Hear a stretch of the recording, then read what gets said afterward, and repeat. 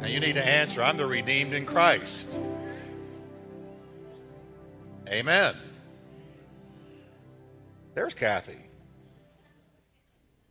Good to see you. They get back there sometimes and talk and they forget the time. But that's all right. That's good. I'm not getting on to her. Say hi. Okay. I was glad to see her. I thought maybe she went home. No, I'm just kidding. All right. Now, who do you think you are?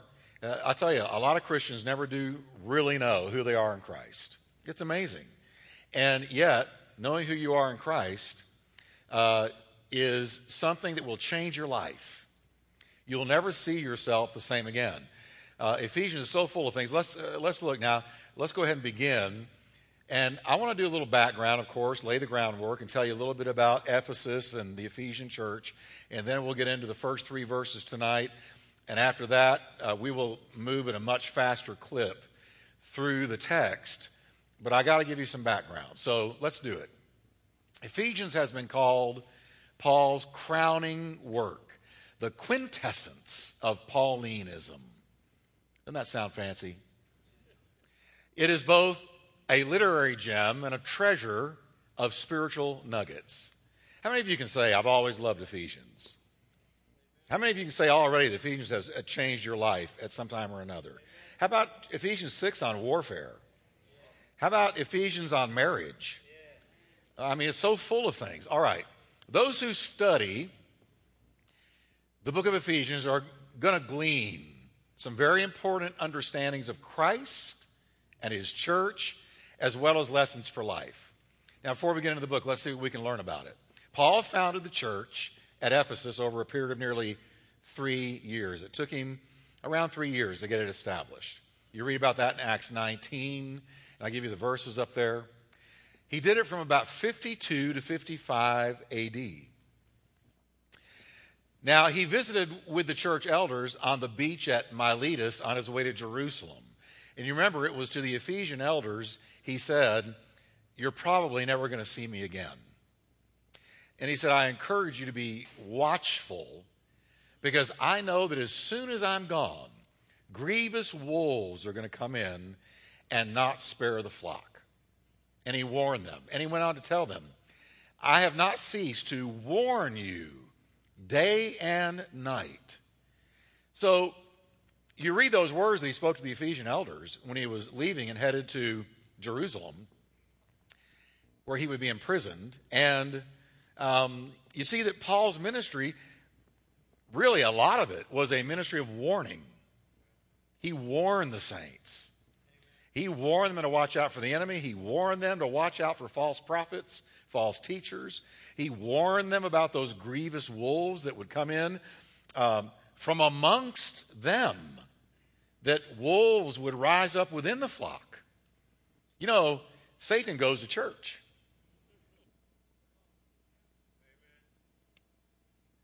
I'm going to say that again. Satan goes to church. You say, Pastor Jeff, that sounds weird, almost sacrilegious. Well, it's just true. Satan goes to church. Don't you remember when Jesus walked into the synagogue and it says that there was a man in there and a demon rose up in him and Jesus cast the demon out right there in church? Satan goes to church. Paul said, wolves are going to rise up from amongst you, and they're not going to spare the flock. So he warned them. So he had a ministry of warning. He warned all the time. So, and how often do we hear warning in our day from pulpits? Not near enough. Well, there needs to be some warning going on. Amen? Now, in Jerusalem, Paul was arrested about 57 A.D.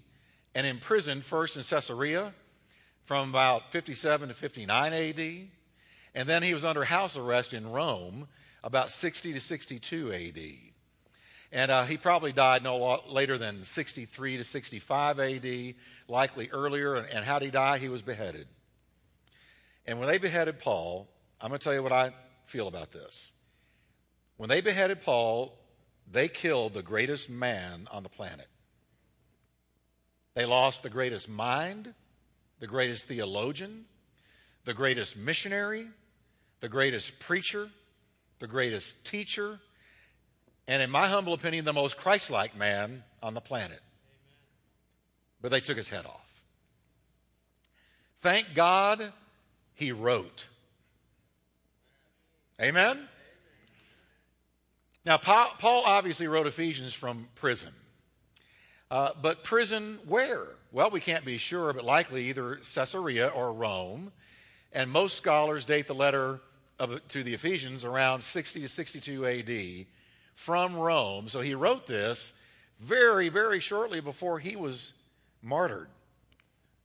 Now, the letter seems to have been written to the church at Ephesus, though it doesn't directly address problems in that church, as do some of the other letters. You read his other letters, and he talks right to the problems going on in that church and names it. But he doesn't do that in Ephesians. It's more general. Ephesians seems more like a tract than a personal letter. And it was probably intended as a circular letter to be read in the house churches of Ephesus and Western Asia Minor. See, they didn't have email. They didn't have snail mail. They just would send a letter out, and it had to be carried from church to church by faithful Christians. So he might send out a letter that gets to you 6 months later because he didn't have any of that. You know, today I do a little Facebook posting, and within 3 hours it had gone to over 500 people. Now, I got to tell you, I like that. If I wrote a letter and it took forever just to get to a little group of people, that would be discouraging. But that's what happened. They would send out letters with the understanding that it would be carried from church to church, and the leaders of that church would stand up and read it to the congregants. And that's the way they did the letters back in Paul's day. Now, Ephesus was founded about 1100 BC. Going all the way back to the beginning of Ephesus. That's a long ways back, 1100 BC, over a millennium before Jesus. Estimates of its population in the first century, where Paul wrote and where he lived and when he lived, begin at 250,000 inhabitants and go up from there. So it was a large, thriving city, Ephesus. It was famous for its temple to the goddess Artemis, Diana of Ephesus, an idol. A huge structure made of marble, 220 by 425 feet at its base. That's huge. Supported by beautiful pillars and rising to a height of 60 feet. Considered one of the 7 wonders of the ancient world, but you know what? It was an idol. And Ephesus was steeped in idolatry. And idolatry opens the door to the devil. And so you have this city with this gigantic statue of an idol. And so the whole city was given over to idolatry. And so there was a spiritual darkness over Ephesus. The city has been studied by archaeologists since around 1895, and that work continues. And some of the important buildings present during Paul's ministry, catch this. There was a huge theater on a hillside that could seat 24,000 people. And you thought only we had stadiums. 24,000 people. And we know that later, when they martyred Christians, they would martyr them with stadiums like that full and everybody cheering as wild animals tore Christians apart. That's where they had gone. So here you had this huge theater, 24,000 seats, and you can read about it in Acts 19:29. And then there was also an impressive town hall, a thriving commercial market. There was baths and gymnasiums and a medical school and a stadium 751 feet long, which is a quarter of a mile, 750 feet long stadium, 98 feet wide, built during Nero's reign. Now, you know what?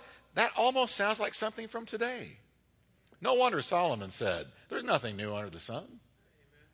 Okay? So, Ephesus was happening. If you were a worldly person, then Ephesus would have been one of the places you wanted to go visit, or maybe you wanted to live, because it was a happening, thriving city full of free enterprise and things to do, places to go, people to see. And besides the cult of Artemis or Diana, there is evidence of various other mystery religions, and there was the practice of magic. You read about it in Acts 19:19. There was worship of Egyptian gods, as well as a devotion to a large number of other deities. So do you see that when Paul went there, how the burden would have been on him to preach the gospel in this city? I mean, they were in witchcraft. They worshiped idols. They were in sorcery. They did all these different things, worshiping Egyptian gods. They were steeped in spiritual darkness and blindness. No wonder he said to them, "We battle not against flesh and blood, but against principalities, powers, rulers of the darkness of this world, spiritual wickedness in heavenly places," because he saw such satanic activity in Ephesus. We know that a Jewish synagogue existed in Ephesus because of Acts 19, verse 8. They haven't found it yet, archaeologists, but we know that it was there. The Jewish community possessed citizenship. They were exempted from military service. They were granted freedom to practice their religion according to their traditions. But there's a real question whether Paul's letter to the Ephesians was really intended for the church at Ephesus exclusively. And let me explain that. In verse 1, the phrase, "in Ephesus," is missing in several early reliable Greek manuscripts. It's not there. Probably the explanation is the original letter was intended, as we talked about a moment ago, as a sort of a circular letter for the church at Ephesus, as well as others in Asia Minor, to be read and then sent on. So it may not have been aimed only or exclusively at Ephesus. Since Ephesus was the best known church in the area, the copy it made would be the source of most of the copies of the letter made for others, probably inserting its own name in the first sentence. Now, the subjects in the letter don't seem to be tied to any particular situation in Ephesus as much as just churches in general. Of course, John mentions Ephesus when he talks about the 7 churches in the book of Revelation. And Jesus reads the mail of that church in Ephesus and directly addresses this church. But anyway, we're going to still call it the letter to the Ephesians, even though it might have been meant to be only circular and not only for them. Jesus cared enough to talk directly to them. Now, why was the letter written? Since Paul's founding of the churches in the area around Ephesus, believers seem to have won many Gentiles to whom Paul's letter is now directed. There were converts from a Hellenistic environment of mystery religions, magic, astrology. And by the way, folks, do you know that when I read things like mystery religions and magic and astrology, America's full of those things. Full of those things. I mean, America is stooped and drenched and saturated and steeped in so much idolatry and really witchcraft and mystery religions and magic that this could be talking to us. They feared the converts, especially the Gentile converts in Ephesus. They feared evil spirits, and they weren't sure about Christ's relationship to these forces. And they also needed encouragement to adopt a lifestyle worthy of Christianity because they were being freed from things like drunkenness, sexual immorality, theft, and hatred. And they also may have lacked respect for the Jewish heritage of their faith. So they had a lot of sin. So that's why Paul addresses a lot of things we're going to find in the book to the Ephesians. Now, Paul uses a number of words in Ephesians that would have been familiar to his Gentile Christian readers from their former religions. Words like head/body, fullness, mystery, age, ruler, and so on and so forth. Paul uses these words to demonstrate to his readers that Christ is far above and superior to any hierarchy of gods and spiritual beings. Is he not? Yes, he is. That they are all lesser beings under Jesus Christ. These Ephesian converts need to see that Jesus had power over all the things that they had been involved in and could really set them free. So the language of Ephesians serves an apologetic function, apologetic meaning a defense of the faith, for the church that was in a pluralistic society, very much like America is right now.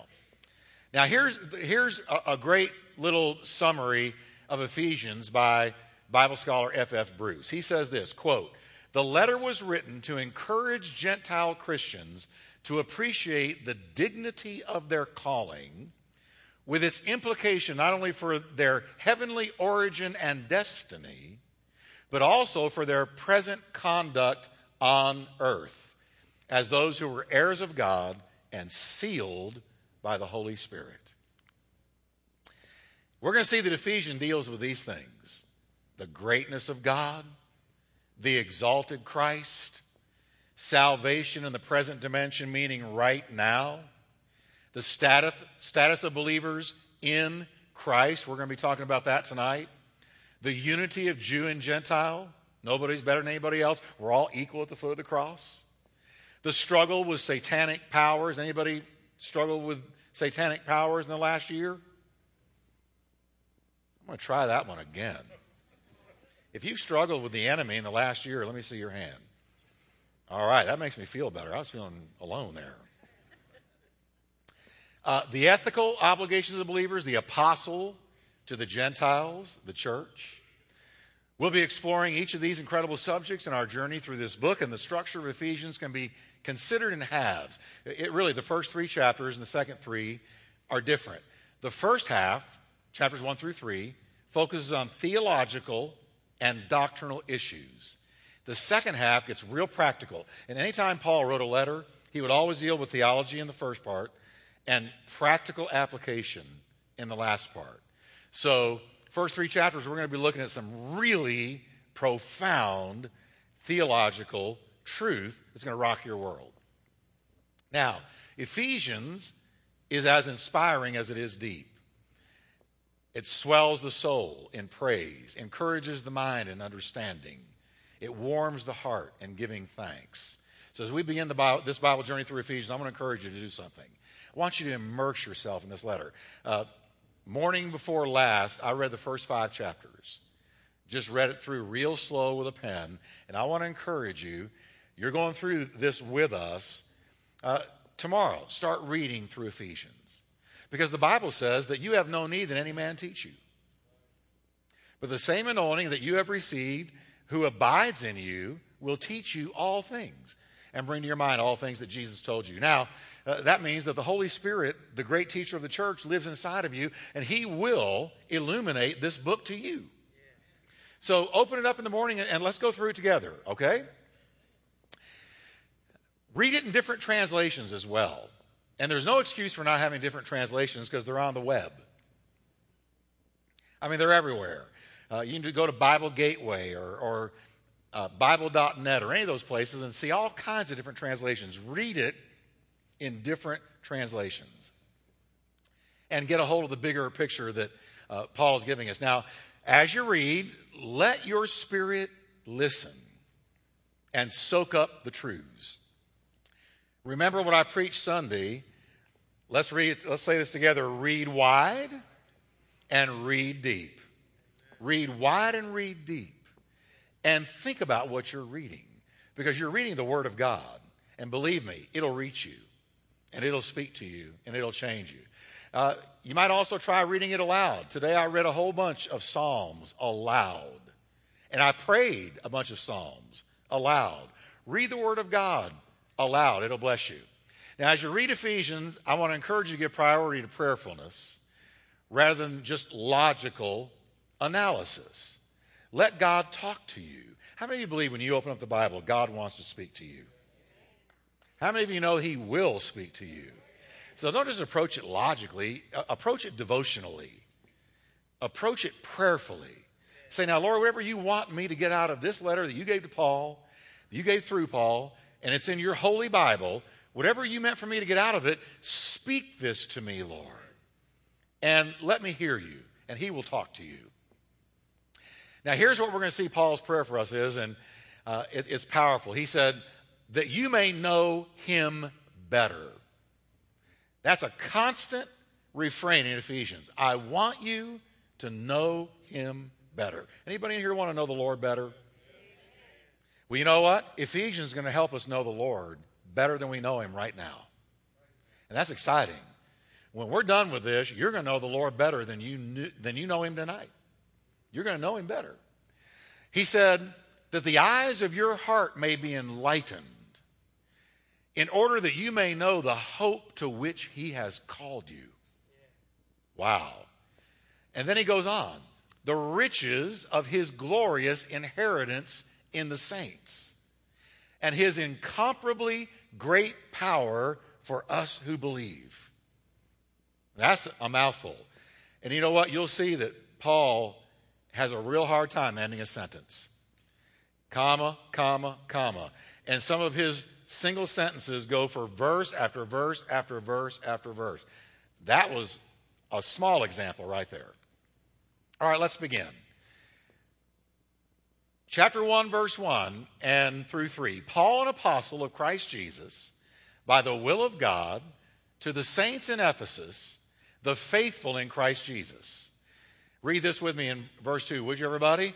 Grace and peace to you from God our Father and the Lord Jesus Christ.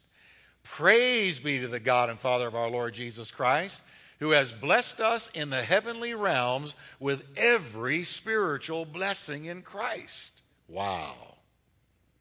Amen. That's a mouthful. Now let's look at this. As soon as Paul is finished with the preliminaries of opening the letter, he breaks out in praise. He's praising God immediately. Read it again with me. Praise be to the God who has blessed us. Now, the beginning of Ephesians abundantly proclaims all the blessings that we Christians are blessed with. God's amazing generosity is on display. He is very, very generous. Now, before we look at the details of these verses, I want to take a look at the big picture. I want you to see the forest before you see the individual trees. In his introduction, here's what he tells us we are. Say with me, in Christ, we are holy and blameless, chosen, adopted as sons and daughters of God, and forgiven. And we have been given knowledge of the mysteries of God, a purpose to live for God's praise, and the Holy Spirit as a foretaste of future glory. Think of the best time you've ever had in God. Think of the richest worship, the strongest you have ever felt his presence. And then realize that is only a tiny, teensy taste of what's coming.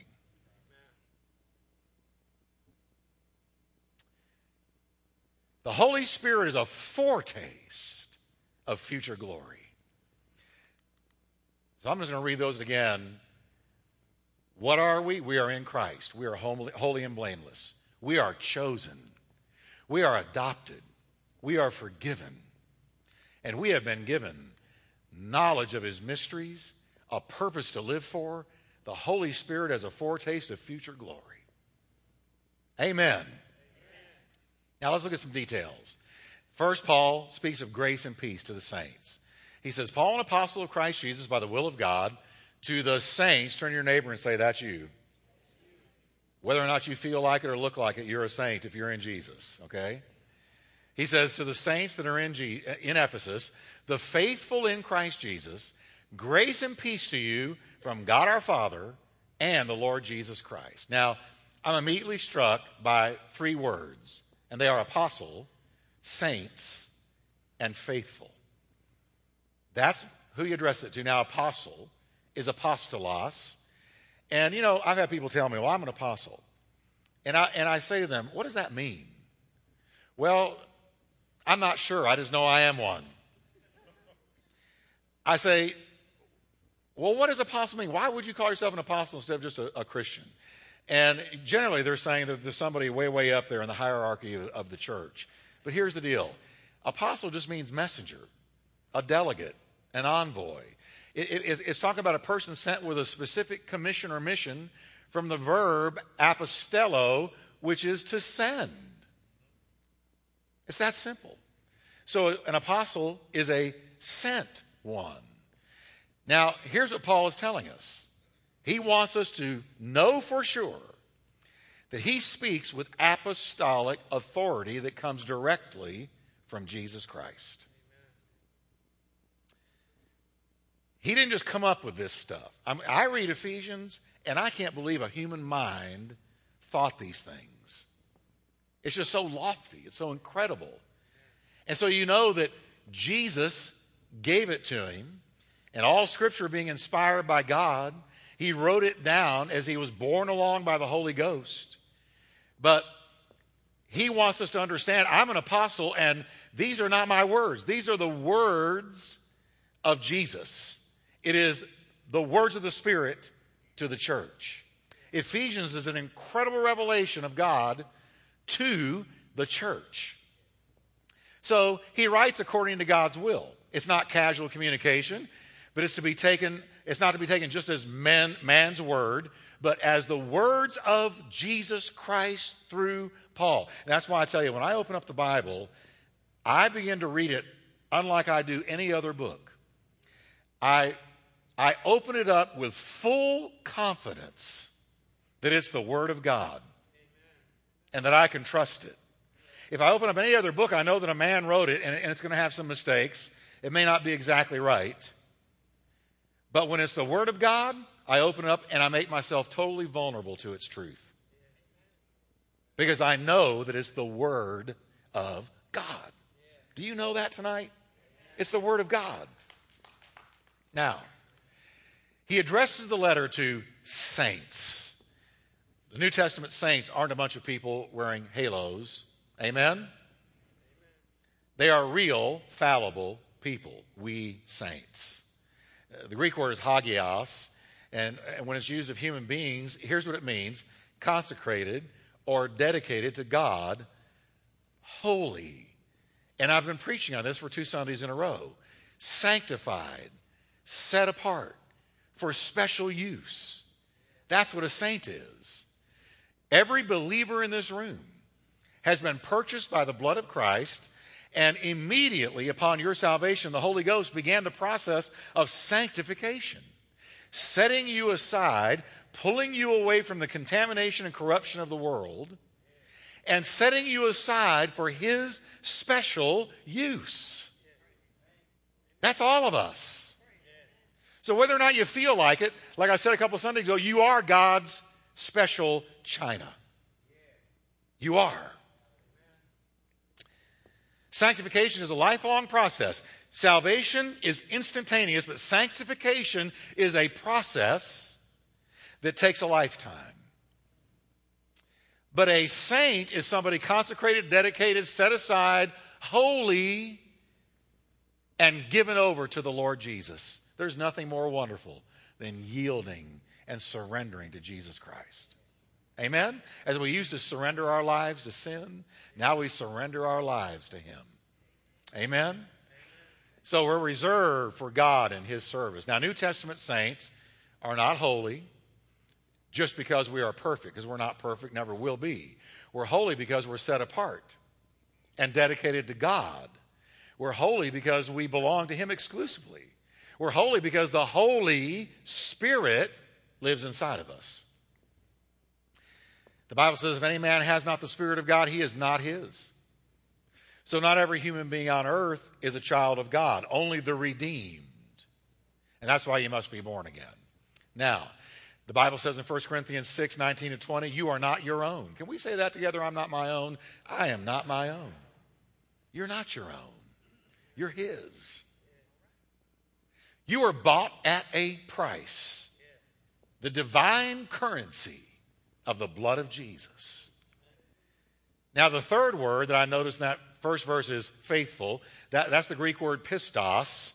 And the word means trustworthy, faithful, dependable, inspiring of trust or faith. Does that describe you? Let me read those again. Tell me if it describes you. Trustworthy, faithful, dependable, inspiring of trust or faith. Is that you? You know what? Jesus is going to make every one of us trustworthy, faithful, dependable, inspiring of trust or faith. So he calls them faithful saints. Saints that are trustworthy. Saints that are faithful. Saints that are dependable. Saints that are committed. Saints that are loyal. Saints that look like Jesus. Faithful ones. Then he goes on to describe their location or their relationship status with a very, very important phrase. And you're going to hear this over and over again in Ephesians. In Christ Jesus. Say that with me. In Christ Jesus. Now I want you to say with me, I am in Christ. Very important. He's going to repeat this over and over. We're more used to hearing, and I'm going to talk about that in just a moment, but look at the order. Not in Jesus Christ, but in Christ Jesus. Now we're more used to hearing the phrase Jesus and then Christ.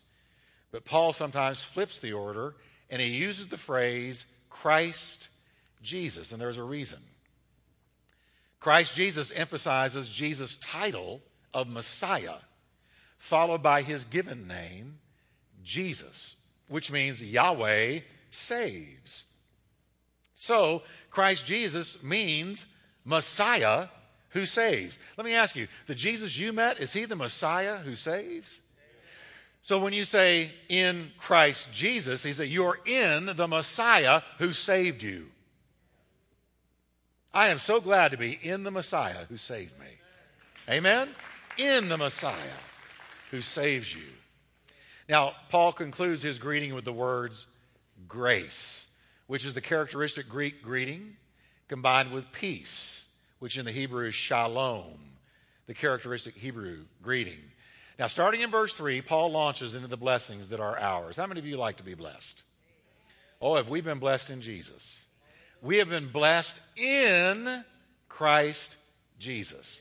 Now, one way to look at this letter is it's a spontaneous outpouring of praise to God. And now that praise begins. Let me show you how. In verse 3, we find contained within that phrase is an enumeration of God's great gifts and blessings to his children. Now, I want you to notice, as we look at these in just a moment, what we stepped into when we were saved. We so often just tend to think of salvation, well, yeah, I got my ticket to heaven. When I die, I'm going to heaven. But oh, we got so much more than that. So much more than that. As a matter of fact, you know what? I'm looking at a bunch of rich people. You're rich in the things of God. And he's about to tell us that. Look closely at the word blessed in verse 3.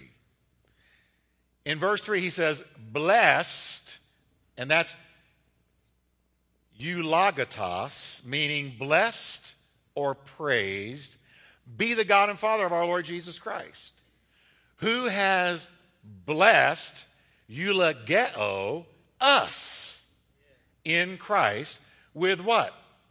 Say it with me, every spiritual blessing, eulogia, in the heavenly places.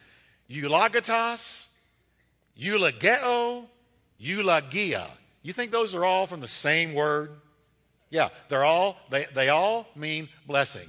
And in this verse, the translations show us this. The verb eulogeo means to bestow a favor, to provide with benefits. And the noun eulogia is the act or the benefit of blessing. So what we have here are the blessings coming full circle, beginning with God. God bless you and me with every, not some, not a few, not many, but every spiritual blessing in Christ. Finding their culmination in God, blessed be the God and Father. God blesses us graciously, without any compulsion, because he wants to. Why did he bless you and me? Because we were nice, because we were loving, because we were talented, because we were whatever? No. God blessed us because he chose to. Because he loved us. He blessed us spontaneously. And then it shows us blessing him back spontaneously, without any compulsion, because we're thankful and we love him. Now, I want you to notice two things about these blessings. They are spiritual blessings. Spiritual blessings. With every spiritual blessing in Christ, God has blessed us. Do you feel like saying right now, I'm blessed? If I've got every spiritual blessing in Christ, then I am blessed. Now, sometimes we don't feel like it, but guess what? We were just told by the eternal Word of God that we have been blessed with every single spiritual blessing available in Jesus Christ. That means we are magnanimously blessed. We're blessed in God. With what kinds of blessings? With spiritual blessings. Blessings of our spirit by God's Spirit. The blessings of knowledge. The blessing of love, the blessing of mercy, the blessing of salvation. The list goes on and on and on. He gives to us every spiritual blessing. God is generous. Aren't you glad He's generous? Aren't you glad His mercies are new every single morning? And great is His faithfulness. He's blessed us with every... He's not tight-fisted in giving out His spiritual blessings. They take place in the heavenly realm, not the earthly realm, because they are spiritual blessings. Now, the word Paul uses here can refer either to the natural sky or heavens, or to a locale for transcendent things and beings, heavenly, in heaven. And that's the way he uses it right here. We have been blessed by God straight out of heaven. Straight out of heaven. We've been blessed. Ephesians introduces us to a phrase that we see throughout Paul's letters, but especially here. And I want you to say it with me. In Christ. We're in Christ. In the first 14 verses of this letter, the phrase or its equivalent occurs 11 times, almost once in every verse. Let me just read them to you real quickly. It'll bless you. We're called the faithful in Christ Jesus. We have been blessed with every spiritual blessing in Christ. He chose us in Him. We were He freely given us in the one He loves. In Him we have redemption, which He purposed in Christ. He's going to gather up all things in Him. In Him, you and I were chosen. We were the first, Paul says, to hope in Christ. We're included in Christ. And guess what? I like this one. We're marked in Him with a seal. You know what the seal is? It's the Holy Spirit. So we are in Him. We're marked, I like to say, signed, sealed, and delivered. We're already, as far as God's concerned, seated in heavenly places. Where? In Christ Jesus. In Christ. So you hear it over and over again. In Christ, in Christ, in Him, in Christ, in Him, in Christ. I love it. The common Greek preposition en, seems to be used in one of two senses in the phrase in Christ as found in Ephesians.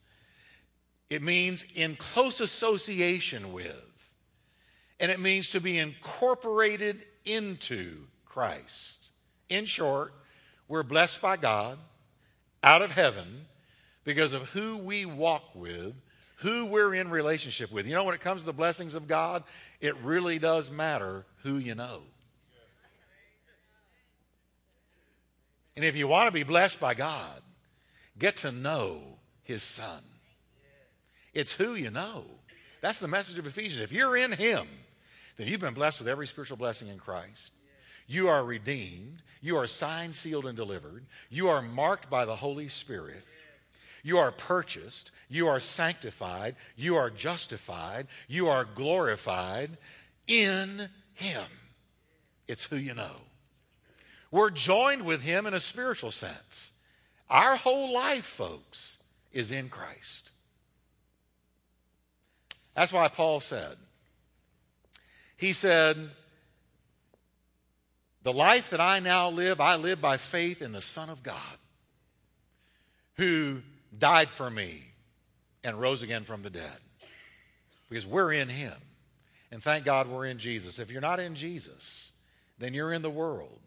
You're of the world. You're apart from the blessings of God. You're disconnected from everything that can be had in Christ. So thank God the position we have is in Christ. How many of you are glad you're in Christ tonight? Can we stand together? Thank you, Lord.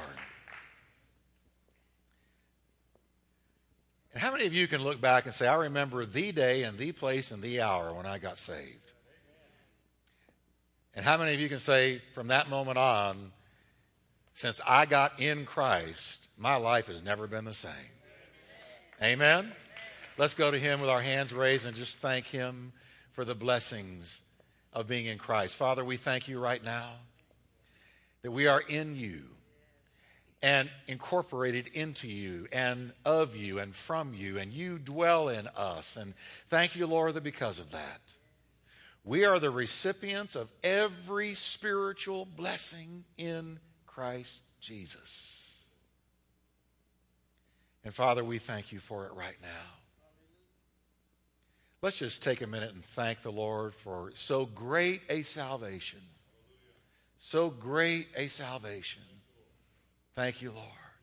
And let's just sing a stanza or two in Jesus' name. Thank you, Lord. Glory to God.